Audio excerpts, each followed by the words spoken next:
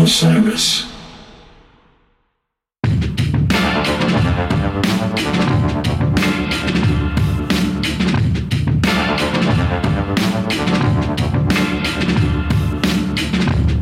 Hey everybody, this is Eric Krasno, and you are listening to the Plus One podcast. I want to thank everybody that's been tuning in. We appreciate you subscribing on Apple Podcasts, following us on Spotify, following us on Instagram. All the messages have been great. I appreciate the guest suggestions. We've had some incredible guests. We continue to book really awesome musicians that will be on the show in the coming months. Also want to mention that we're doing a premium version of the show called The Guest List. You can find out more about that at osirispod.com. Also want to give a shout out to the Osiris team. They helped me put this show together, and they have a lot of other great content, so be sure to check that out at osirispod.com. So it's an exciting time. Things are starting to open up again. We're starting to do shows again. A lot of music is going to be coming out. I know I've made a few albums since the quarantine began, so I'm excited to start putting that music out. I've also created a new band called Eric Krasno and the Assembly, featuring some incredible musicians. Otis McDonald, who I'm sure you've heard about on this show if you've been listening, James the Eighth, Curtis Kelly, Will Blades, the legendary organ player, are all part of the group. But the idea is we're going to add people in different cities and whatnot as we build the project. That's why it's called The Assembly. And our first gig ever is at Red Rocks on June 4th. And that's with the Motet. And that gig actually sold out. So we added 2 shows at Cervantes in Denver. So if you live in the Denver area, check that out. There's still tickets available. There's an early show and a late show on Saturday, June 5th. And we're really excited to bring this music to you guys. So I hope you guys come out and check it out. There's a lot of other shows starting to pop up, festivals. The Jazz Fest in New Orleans is looking like it's going to happen in October. So you'll be seeing dates pop up as that comes together. So we're excited. All the musicians out there are excited to get out there and play. And I'm sure tons of artists will have new albums and new music to release. So my guest on the show today is somebody I've known most of my life. In fact, it's one of the first people I ever played music with. And we talk about that in the conversation. But yeah, I've known him since I was 13 or 14 years old. An amazing guitarist, an incredible songwriter, singer. He's been a part of The Slip, the Barr brothers, and a lot of other really cool projects. I'm really excited to get into this show. But first, let's take a quick break to hear from our sponsors.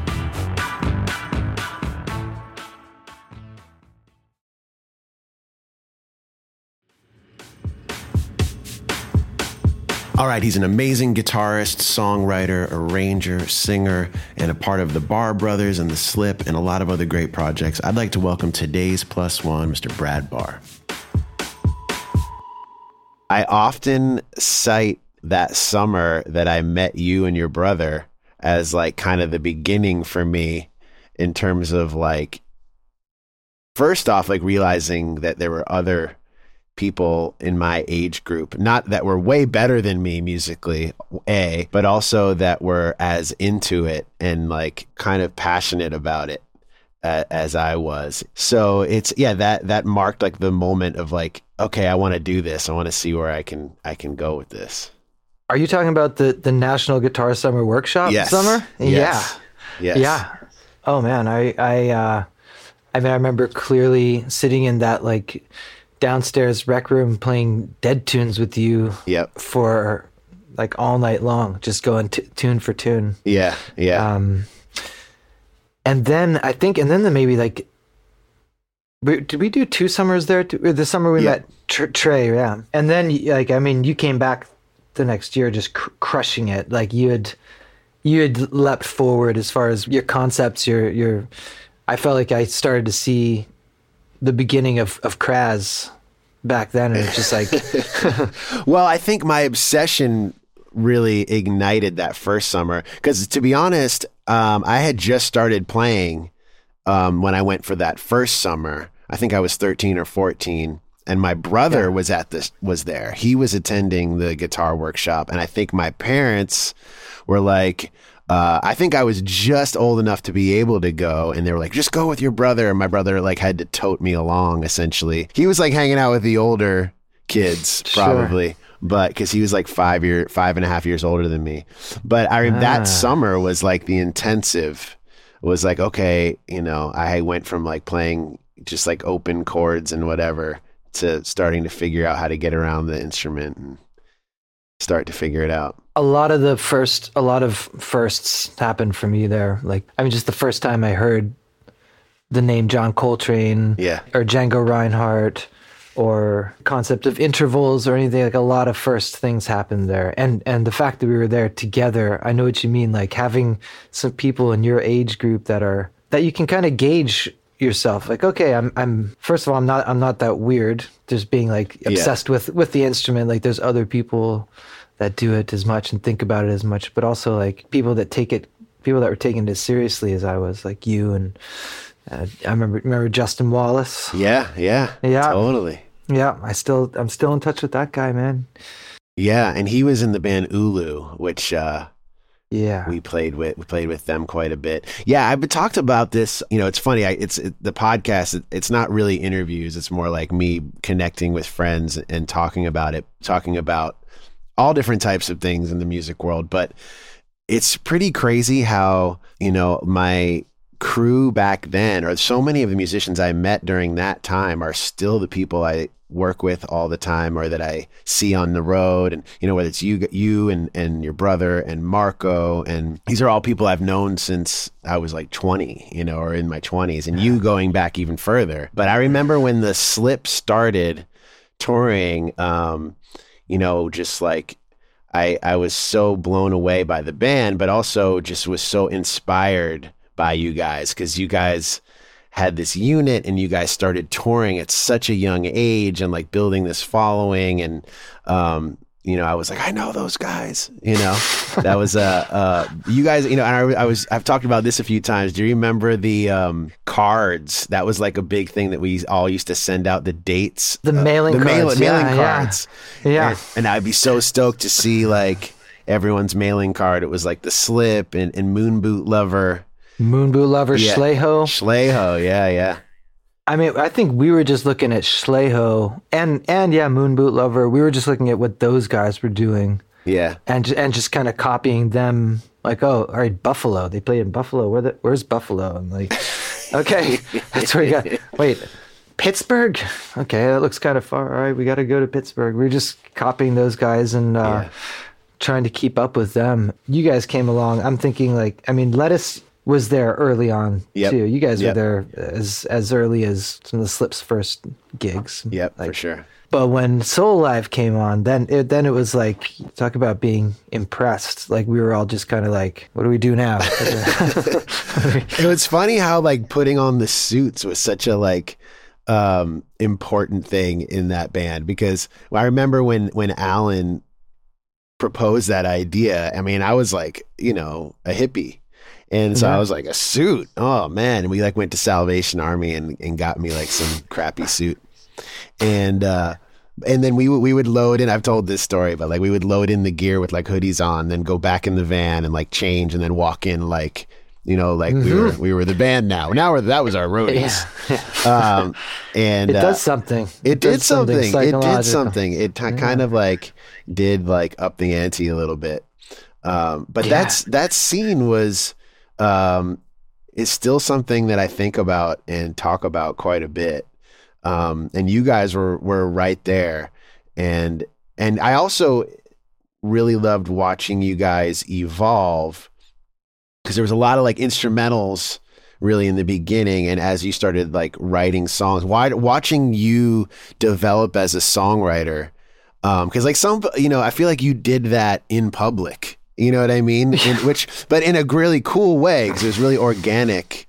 And, and then to hear what you're doing now, I feel like it's been cool to watch you evolve in your songwriting and your whole like approach. And I just watched a video that's like on your website of a recent, like I guess whatever the most recent Barr Brothers concert.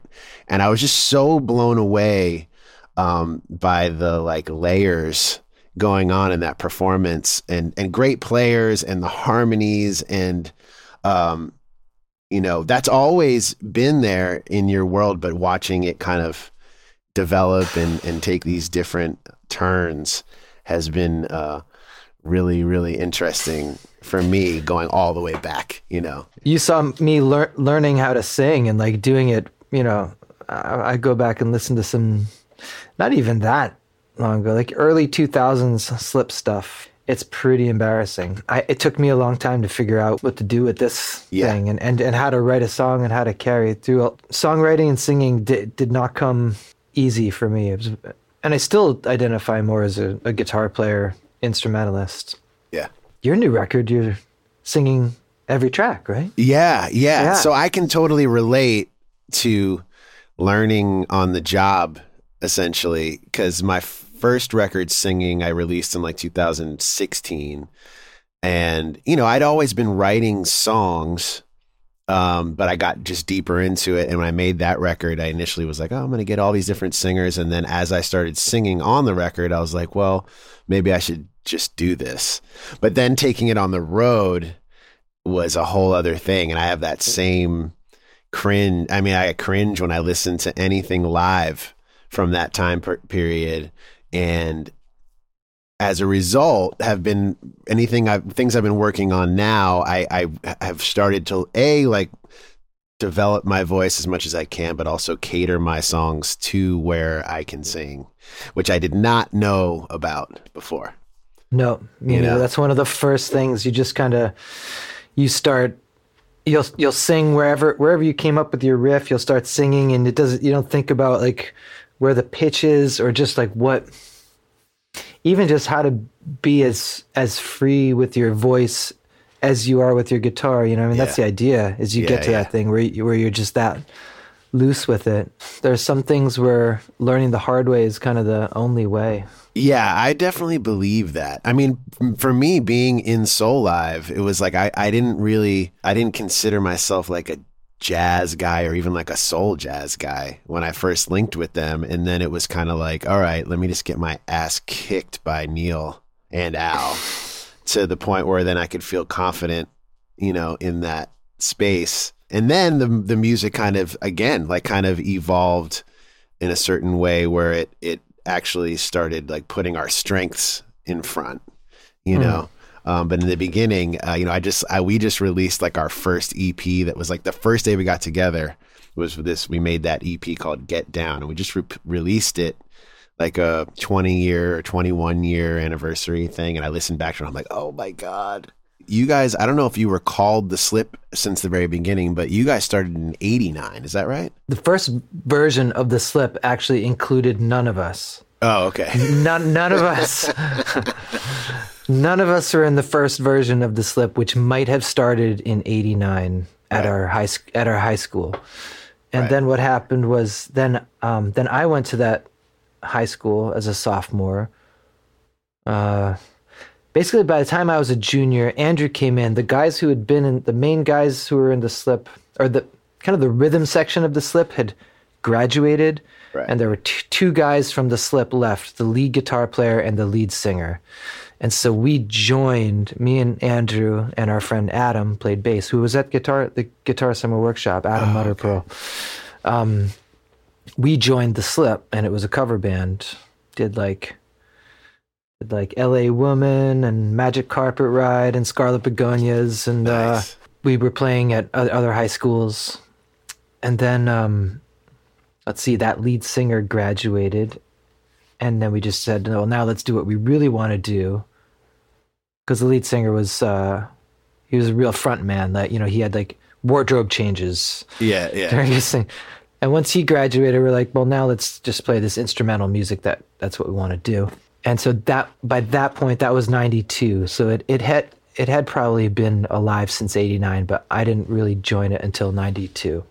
It's funny because we always just thought, well, we can't change the name now. Yeah. Too many people know who The Slip is. You know, we don't want to have a public a PR meltdown. Lettuce was the same way. We all like hated the name for so long. We thought it was so silly, and it just kept because no one ever wanted to change it. No one wanted to change it. You've already got, you know. You already made flyers. The flyers. You already made flyers. Then it became the trio with Mark after high school. that's kind of when I think, that's when I think of it as really starting.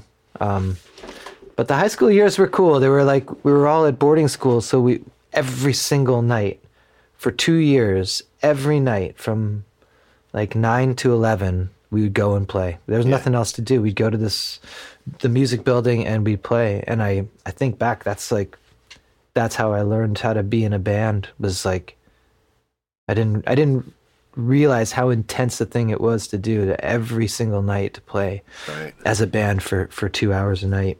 Yeah, I think about that. It's like, it would be so hard to do that now. Because now, like, whenever I'm like rehearsing for a new thing or having a band, there's just so many responsibilities. I'm like, how do I squeeze in, practicing? But when when you have that opportunity, Lettuce was the same way in the very beginning. When we were at Berkeley, we would take over the tiny little, like, I think it was a drum room. It wasn't even like a band room. And we'd squeeze in there and play like all night long. Yeah. And like every single night. And that was how we learned.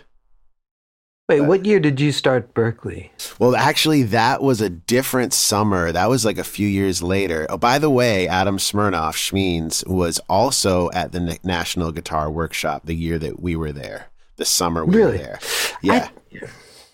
And then a few years later, or maybe a year later, I ended up at the 5-week program at Berkeley, where Schmeens was there, and he was friends. He knew Deitch, and then I met like Jesus, Eric Coombs, and Zoidus. I forget how but we all ended up hanging that summer, and that was 92. And then we all decided, okay, we're gonna like start this band for real when we come here for college, which was 94.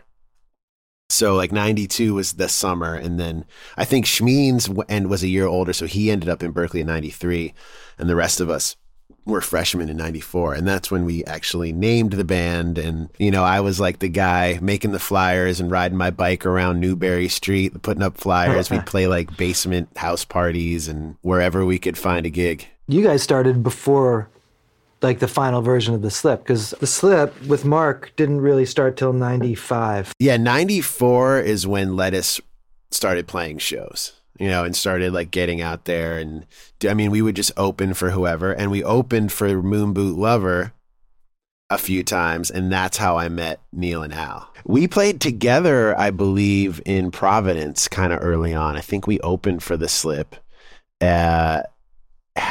is it the Living Room? Is that the name of the venue? That was the kind of downtown, like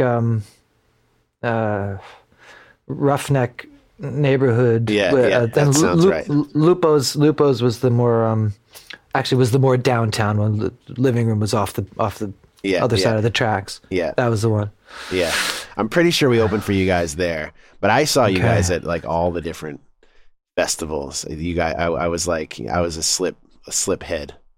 I also remember seeing you guys at UMass when I was going to Hampshire College. Didn't we do it? Didn't Lettuce and the Slip play a gig? I think that is probably. It was a Halloween gig. Yeah. Topless, painted girls and guys. It was like. Yeah. Kraz, you go to school here? Yeah. Right, so that might have been at Hampshire too. Yeah, a lot of it bleeds together. But that, that was like, the dream for a college kid is to play these freaky, acid parties. Yeah. And then I remember you guys were big at you guys used to always do the High Sierra Music Festival, which eventually we ended up at.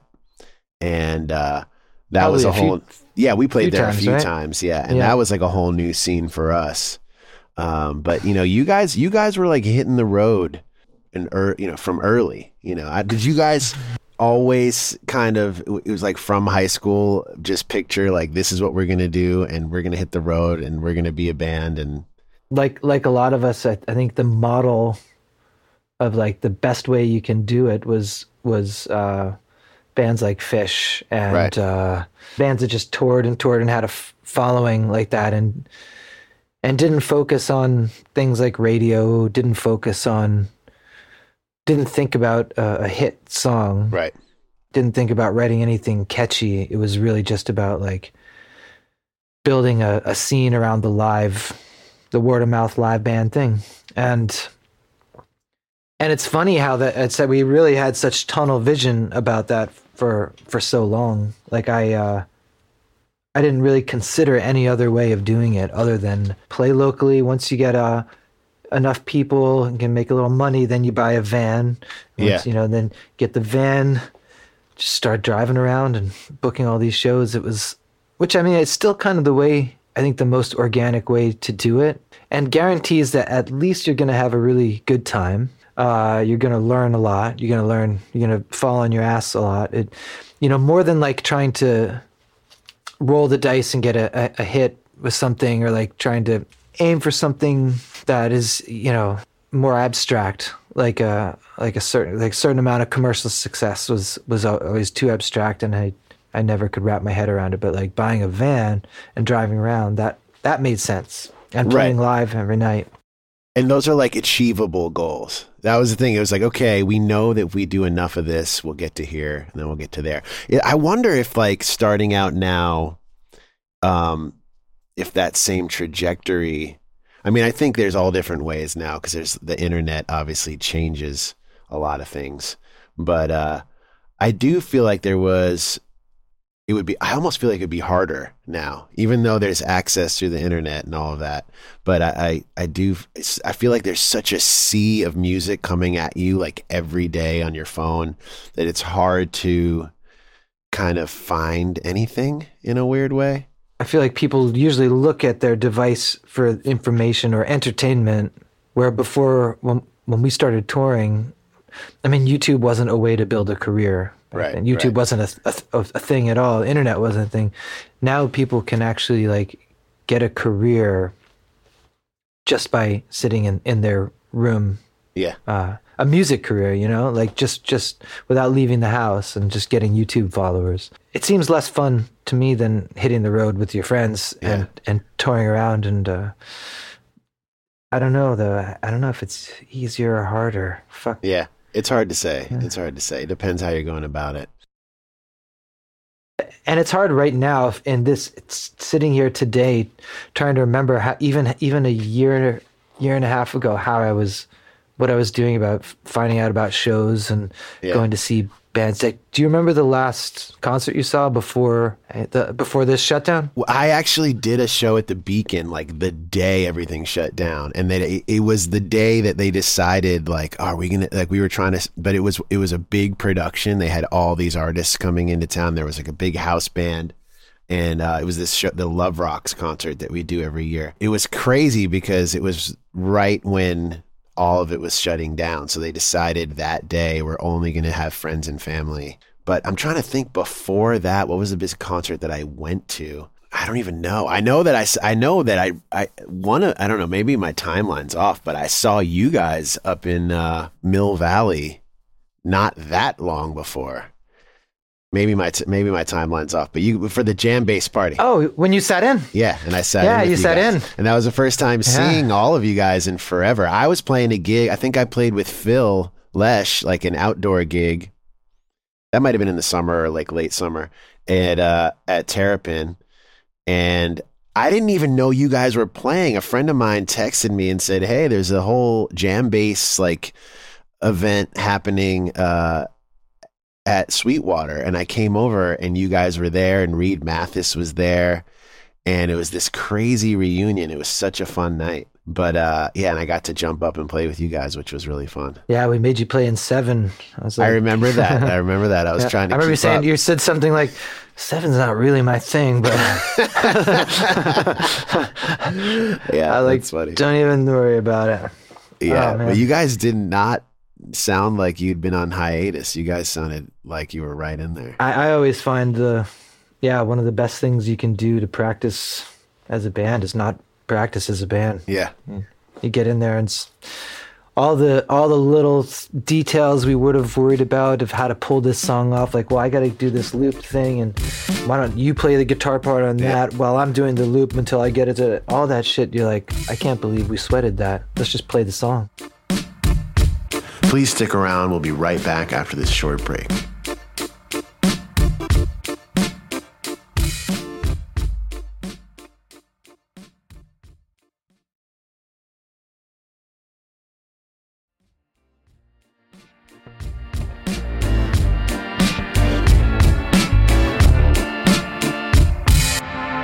So in 2006, you guys released an album called Eisenhower. And personally, knowing you guys, I listened to that record a lot. And I heard like just a major change, like an evolution coming into that record. I remember hearing that first song, Children of December, which was the song I probably played the most. But I loved that record. And I'm curious if you could tell me a little bit about what was going on with you and the band during that time, and kind of like what you were listening to, and, you know, if you consider that like a big shift for you. Yeah, man. Thank you. Cause that's the one record that I really could stand behind for the Slip. I mean, the other studio records were all sort of hits and misses, and mostly misses. As far as like what I can listen to and be like, yeah, we did a good job. Eisenhower is kind of the only studio record where I'm like, I think we got it right on that one, on the last one. Mark had really started to like listen to more modern rock and roll. I think I had, for most of the Slip's career, until the early 2000s, I had really just pretty much listened to instrumental music, jazz, bebop, Bill Frisell, John McLaughlin. But it was around that time Mark started listening to like Built to Spill and Modest Mouse, PJ Harvey, The Strokes, Elliott Smith. It's like all this other stuff started coming in. For me, Built to Spill was a big one, just because it was the first band that I kind of like really dove into, had that same obsession that I hadn't had about a rock band since I was a teenager. And also at the same time, I had developed a friendship with Nathan where he was really influencing me, namely just in like really being able to stand behind the lyrics of a song, like making sure the thing was airtight, making sure. I think a lot of other songs I'd written, other records and other eras, the lyrics were such an afterthought that I didn't really care that much what the lyrics' role was in the song. Right. As long as they filled a space for singing, I just didn't attribute that much power to them, and that changed a lot. I wanted the songs to be able to be sung, by one person. I guess it was just basic songwriter 101 that I'd really missed that part of my education. I dove so quickly into wanting to be able to play, Lydian flat 7 scales all over the guitar that I missed the basic songwriting classes at Berkeley. So that record, it was embracing our kind of adolescent rock and roll roots, and also with the Slip, we'd also kind of tiptoed around it a lot. I think we identified as, serious musicians, and by the time Eisenhower came, we were like, just kind of dropped that facade. I kind of woke up a little bit and realized that we were Northeast kids who grew up on rock and roll, and that influence was there, and we needed to let it out more. It felt good. I will always carry the words of your prediction with me, even though they harbor some great obscurity. They haunt me like some willows do.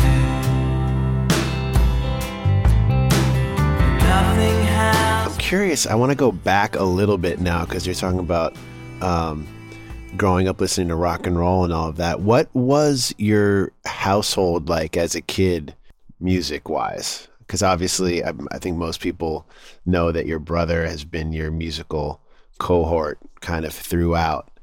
So I'm curious what inspired you guys to start playing at a young age? Well, it certainly wasn't my parents' record collection.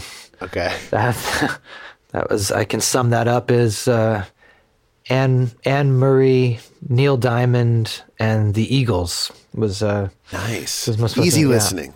It is easy listening, and those were the best records in the collection. Nice. You know, and we had a neighbor who was this crazy, troubled kid. His mom had died. His dad was in the theater. And he would come over and he just wanted to play. And he kind of, I think like any kids, MTV was starting to come around. So we were into the instruments, you know, always seeing that as cool and fun, even though we didn't know anything about it, just like watching people on MTV do it. I have to say MTV was probably like our biggest influence at the time. So for us, our parents were just really like encouraging. They didn't say no. They didn't tell us like shut up or to, you know, if Andrew wanted to, a drum set, you know, it was like it usually happened, you know. It's like they were like, all right, well, yeah, sure, drum set, okay. There's a word for it, but they were just very allowing, and and that just gave us the space to go down there. And really, for us, we were just working out the, like, we had the guitars and the drums set up, and then right next to it was a boxing ring. Nice. So it was really the same thing. Like we'd either like go downstairs and be like, all right, we're gonna punch each other in the boxing ring, or play the guitar and the drums. It's kind of the same energy that went towards both. Right, and and maybe it was the fact that my parents were just it was just something they didn't play music, so it seemed like a cool thing to do. Right. Like I wonder what our kids are gonna. I imagine that the children of musicians, it might just, the pendulum might swing the other way. I don't know. Yeah, I've been curious about that. I mean, my son's only 6 months old, but I bring him in here and it's like a playland. You know, I put him in front of the piano and he bangs on it, and he loves like he loves banging on things and the drums. Anytime anyone plays a drum, he's just obsessed. You know, is your son into music and playing? Or as long as I'm not showing it to him. The minute I start trying to like show him anything, he's 6, he'll be 7 in a couple months.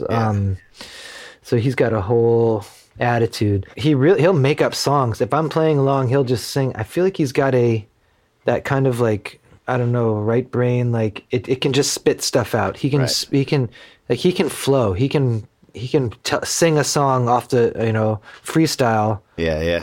For 20 minutes, and like can have some pretty good lines in there too. Yeah. So nice. Good rhythms. Yeah, he's almost more of an MC. Yeah. Okay. Yeah.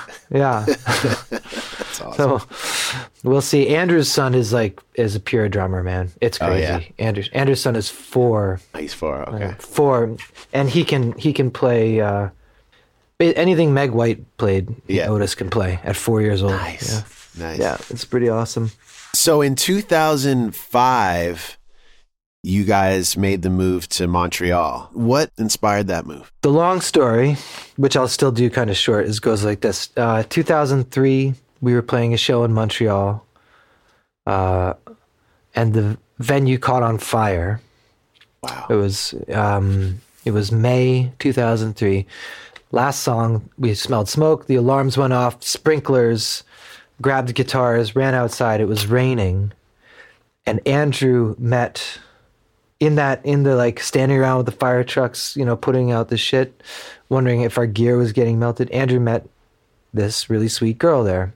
They just talked for 20-30 minutes, or maybe an hour, I don't know, while they put out the fire and we could go back in. She was a waitress there. A year later, 2004, we're playing Montreal again, because we always played Montreal in May, which is the nicest time to be in Montreal. Yeah. And he thought, I'm just going to call up there and see if I can find that girl that I was talking to that night. Yeah. And he called the same club that we were playing, which now had a makeover. I don't know, it got fixed back up. And it was like her first day back at work after being gone for 6 months. So she answered the phone. It's like, hello. And Andrew was asking, like, I'm looking for this girl named Megan. She's like, yeah. It was just one of those crazy serendipitous things. Long story short, they get a thing going. He's doing these trips to Montreal. He finally told me he was going to move up there to be with her. And I was going to move to New York to be with Nellie. I don't know if you remember Nellie. It was my old girlfriend. You probably don't. I think I may have met her. But... I know. Yeah, I think you did. And we like broke up. And next thing I know is I was in Montreal. I was in Montreal about a month after Andrew had moved up here. Yeah. And the slip had kind of broken up too. Like when we went in to make Eisenhower, that's another good point that I forgot. When we went in to make Eisenhower, it was like, okay, I know we're broken up. I know, we decided we're not going to play anymore. But let's go in and make Eisenhower in 2006. Because when I moved to Montreal in 2005, like I remember, broke up with my girlfriend. The slip broke up. There's no more of the slip. Right. And I'm moving out of Boston. Like everything flipped. I think I was 29 years old, and it had all kind of flipped on its head. I'm just remembering because when you said, what were you guys thinking? What was going on in the slip? When you made Eisenhower in 2006. Yeah. Telling this story, I was like, oh yeah, we weren't a band. What inspired that? The split? Was it not wanting to be on the road? Was it everyone together? Was it? I remember mid-tour, probably 2005, mid-tour, we'd gotten into an argument about something, and Mark just said, take me to the airport. We're like, what? He's like, take me to the airport now. I think we were in like North Carolina. So it was the middle of a tour? Middle of the tour, yeah. Oh, we were in North Carolina, and he was just he'd hit a wall, and he was like, take me to the airport now. So we actually drove to the airport. He couldn't get a flight. We like sat in the parking lot of the airport watching through the glass windows as Mark was at the kiosk, like legitimately trying to buy a flight back home.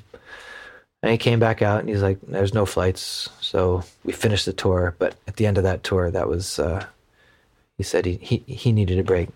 Wow. So that was after 10 years of playing. That was that was 2005. And that makes sense. A decade is it's a long time. I mean, I feel like Soul Live went through that so many times, but we never announced everything.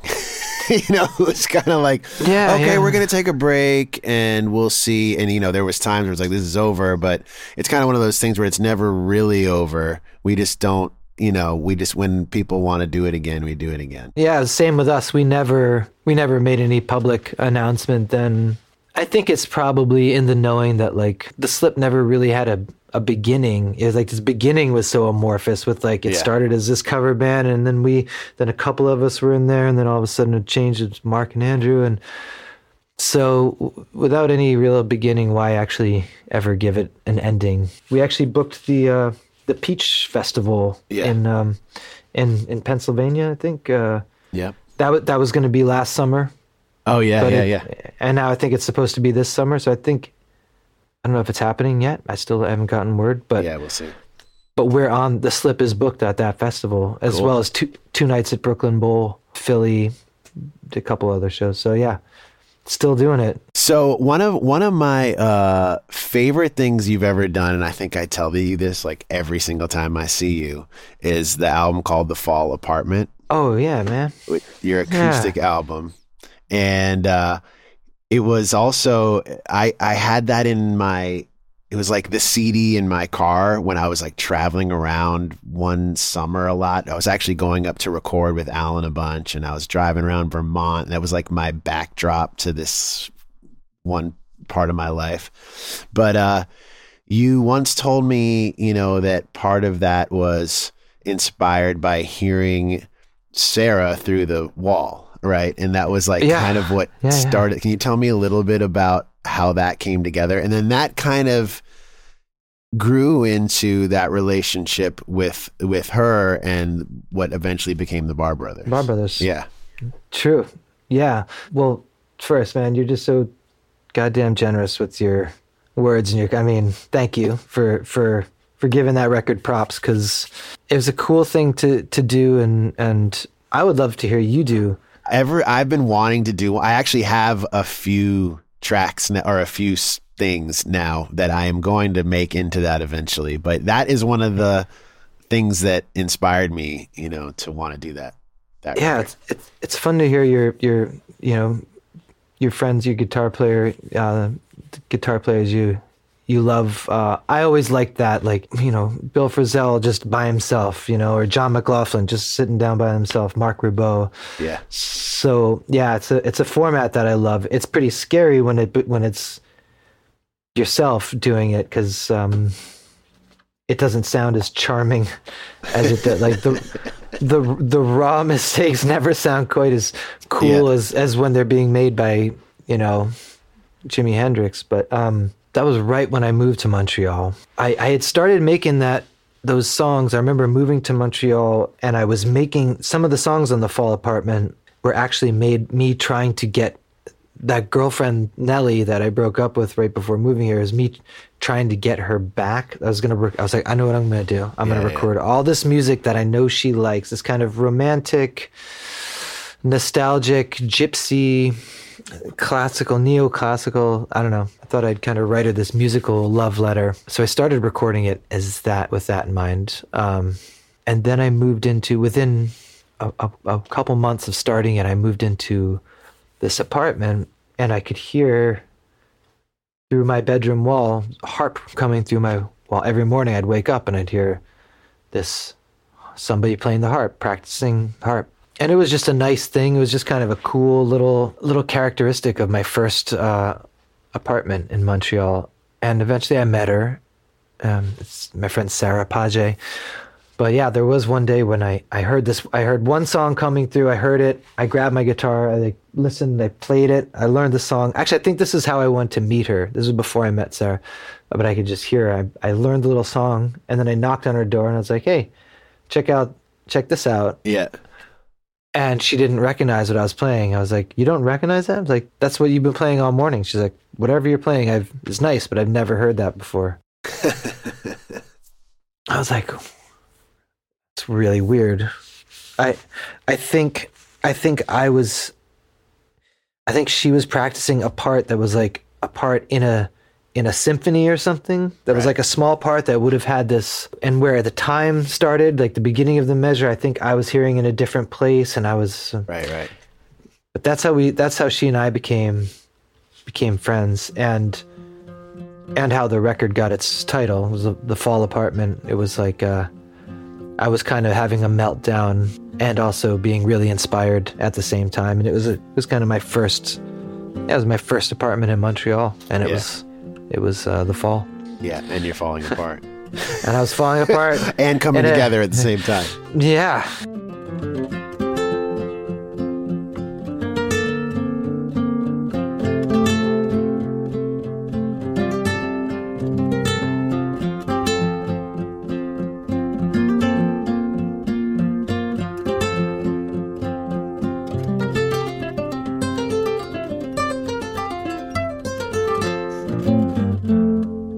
Your record, which you sent me, is amazing. By the way, I've been digging that so hard. I've been playing the tracks for Andrew. We're trying to cool. Yeah, it sounds like you went into like a classic recording studio from the '60s or something. You know what's funny? It was all done digitally, but I worked with a guy. His name's Joe Begale. His online name is Otis McDonald, and you can he posts a lot of really cool videos, and he plays like every instrument.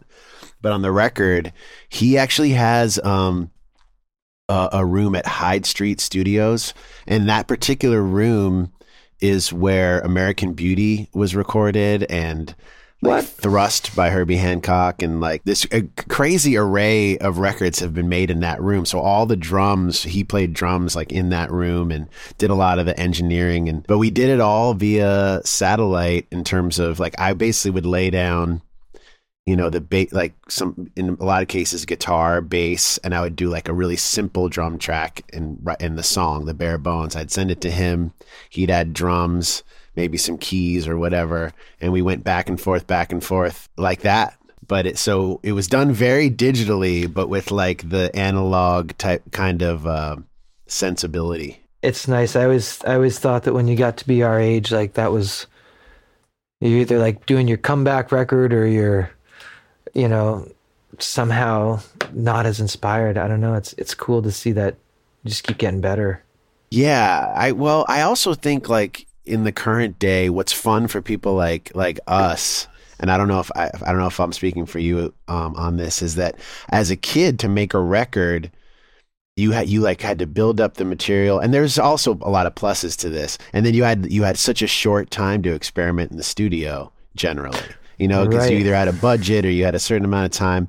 And now that it's easier to have your own studio and have your own gear, and we can learn all of these cool tricks that you used to have all this old analog gear that was way too expensive. It allows for the ability to evolve in a different way, you know, and try different things. And, you know, I don't know if I would be singing and doing all of this stuff if I had to like prep and then go in the studio for 2 days. Like now I get to sit here and try all these cool things and experiment. And, you know, I've made so much music in quarantine, you know, which is like the silver lining to it all, is that I've gotten to like sit in a studio essentially this entire time, you know? Yeah. Which is kind of a pretty amazing luxury. Yeah, I'm with you. Amazing luxury. Yeah, I'm with you. I just mastered the record. I hadn't mastered it, and I didn't know what sequence it was going to be. It's done now, though. And this is the acoustic, like kind of part 2. Somewhat, or no? Yeah, that's why I was bringing it up, was because it's actually it's called The Winter Mission. Oh, I like it. I like it. Follow up to The Fall Apart. I'm in The Winter Mission. Oh, that makes sense. Okay, great. We've been on intermission for the last year, so it's done. It's gonna come out on vinyl on Secret City, who puts out the Barr Brothers stuff. We'll be right back after a quick message from our sponsors.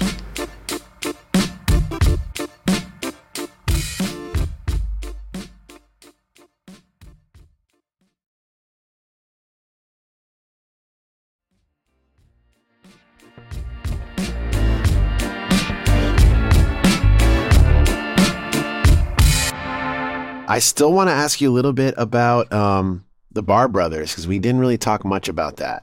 And how that kind of evolved. I know you working with Sarah and then obviously your brother, but you know, how that kind of became a thing, and then you guys got out on the road again and have made, how many records have you guys made as the Barr Brothers now?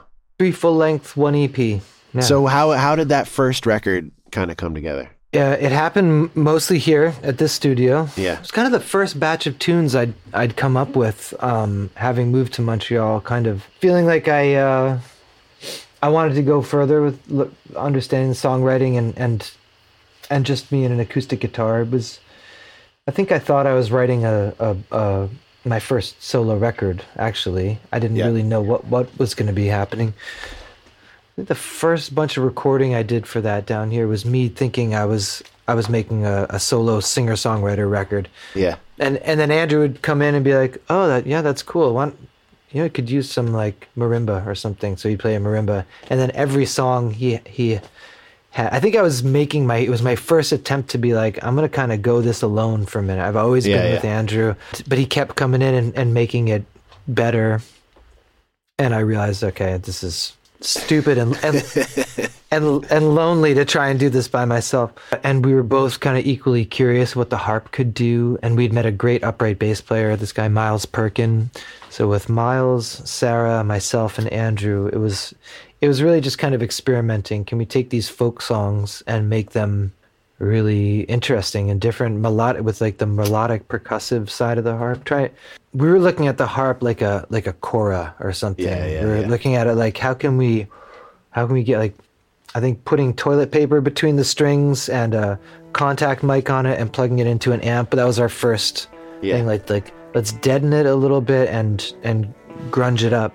And that was it. And Miles was a very percussive bass player. He put like alligator clips on the strings, and so it really had this like percussive thing going on, where I could just play play these little songs and they give them this really interesting sonic kind of experimental bed.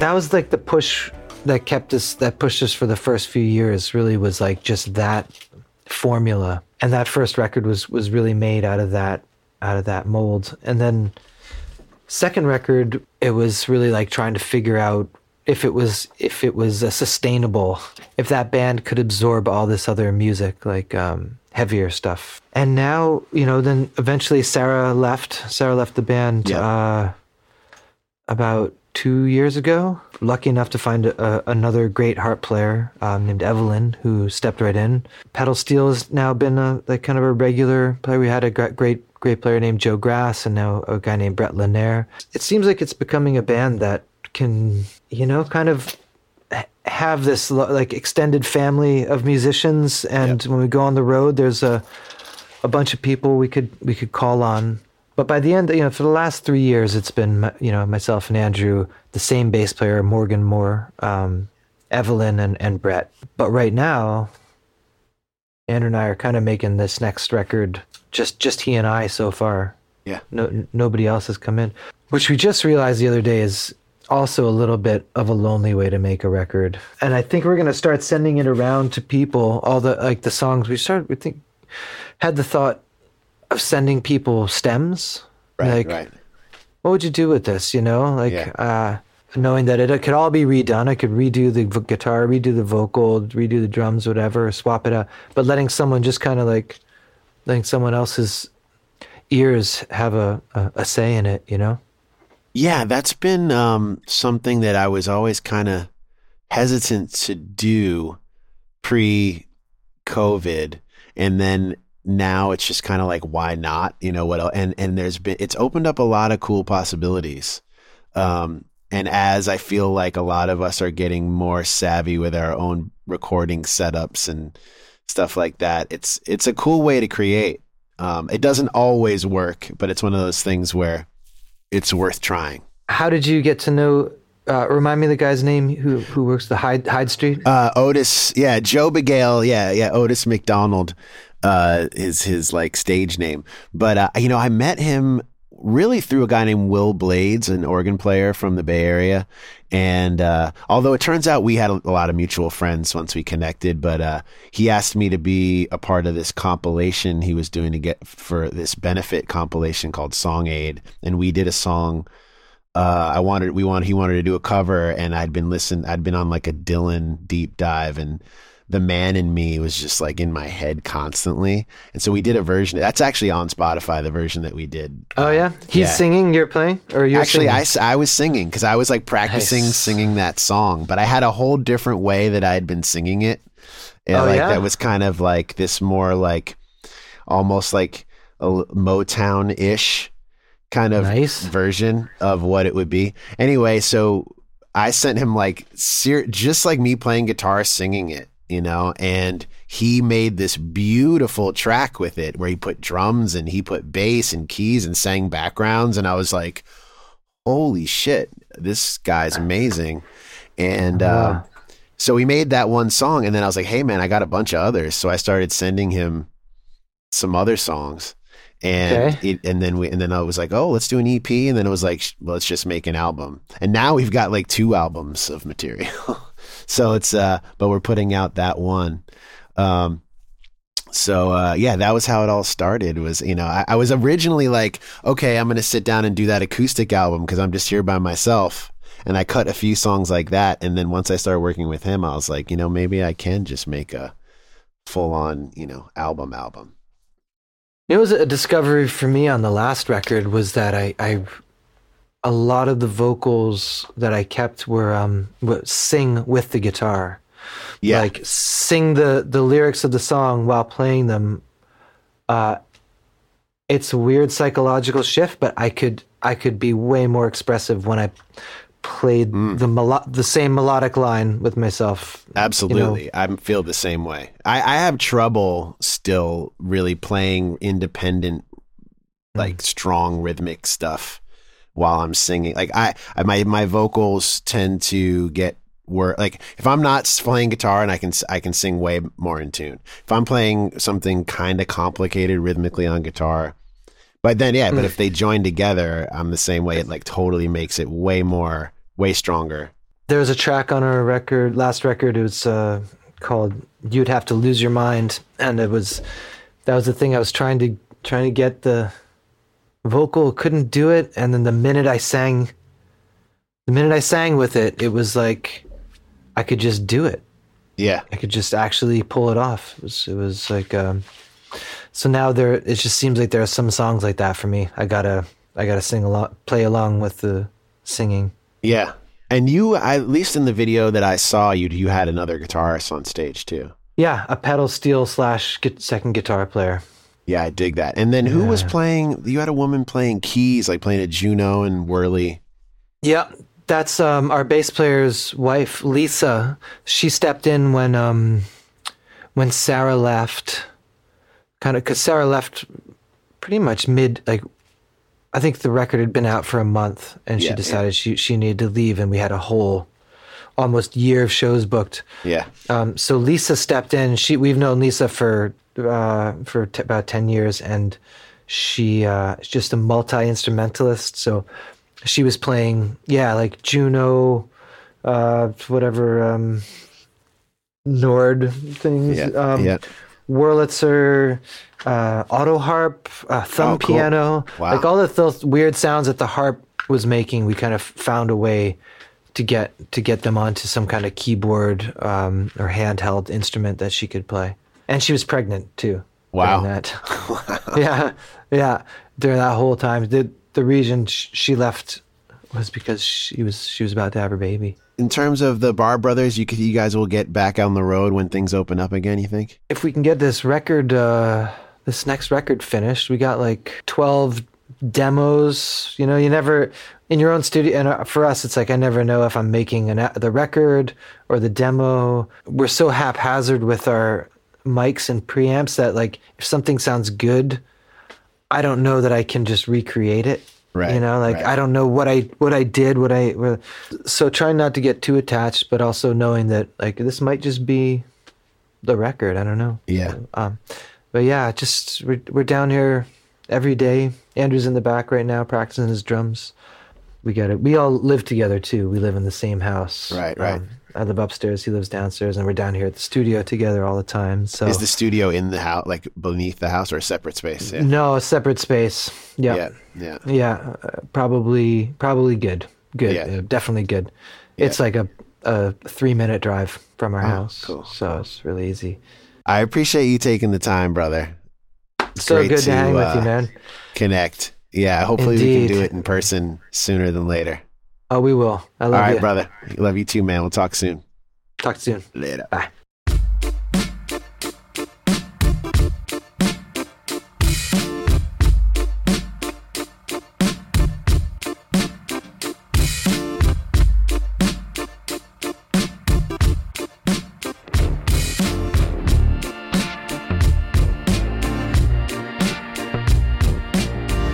I want to thank Brad Barr for being on the show. Such a cool dude and great musician. Great to catch up with him. Before we go, I'm going to play one of my favorite tracks by The Slip. This is off of their album Eisenhower, and the track is called Children of December.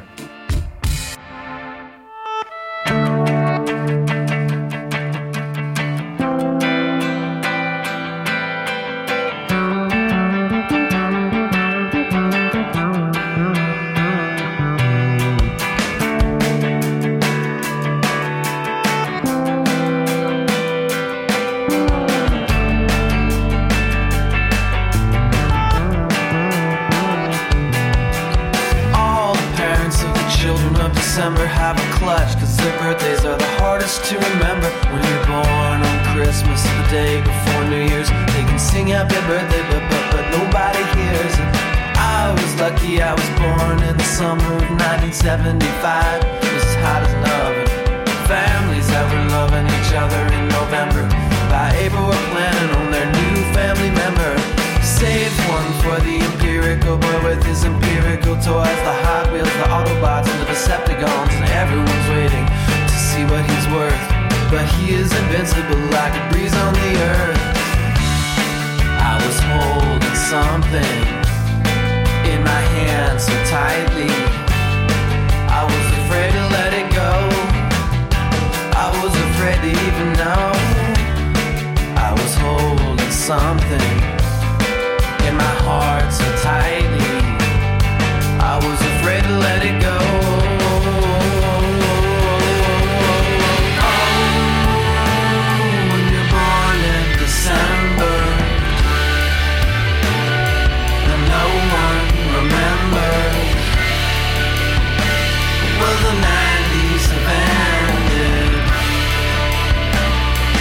What do you call this decade?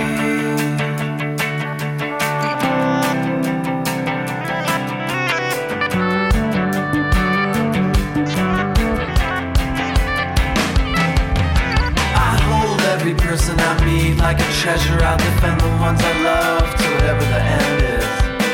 And that's why I take it to you through the music. Cause when the music's connected, it's like everyone's protected. January is for Rosie, God bless Rosie. February is for Tim, we all know about him. March is for my mama, still writing and writing. And April is for my papa. May give the drummer some. June is for the bass. Mine's July.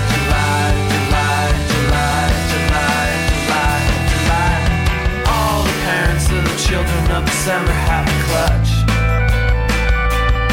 When you're born on Christmas, the day before New Year's, they can sing happy birthday, but make a little noise, make a little sound.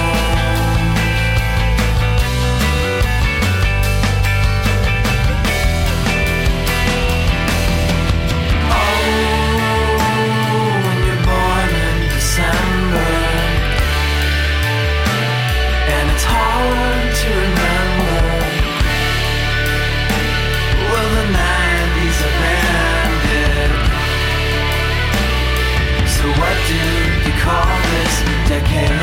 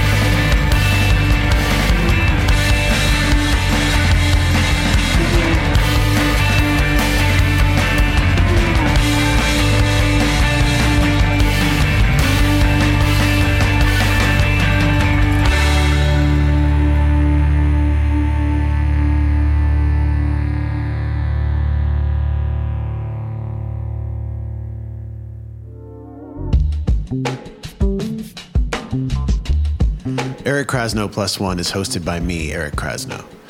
Executive producers are RJB and Christina Collins. Audio production by Matt Dwyer. Produced by myself and Ben Baruch of 1111 Group. All original music is by me, and most of which are instrumentals from my album, Telescope, under the artist name Kraz. This podcast is presented by Osiris Media. If you'd like to get in touch with us, email krazplus1@gmail. That's KRAZPLUSONE@gmail.com. Send me some questions. Maybe I'll answer them on air. Send me suggestions of other guests you'd like to hear on the show. Thanks again for tuning in. I'll see you next time.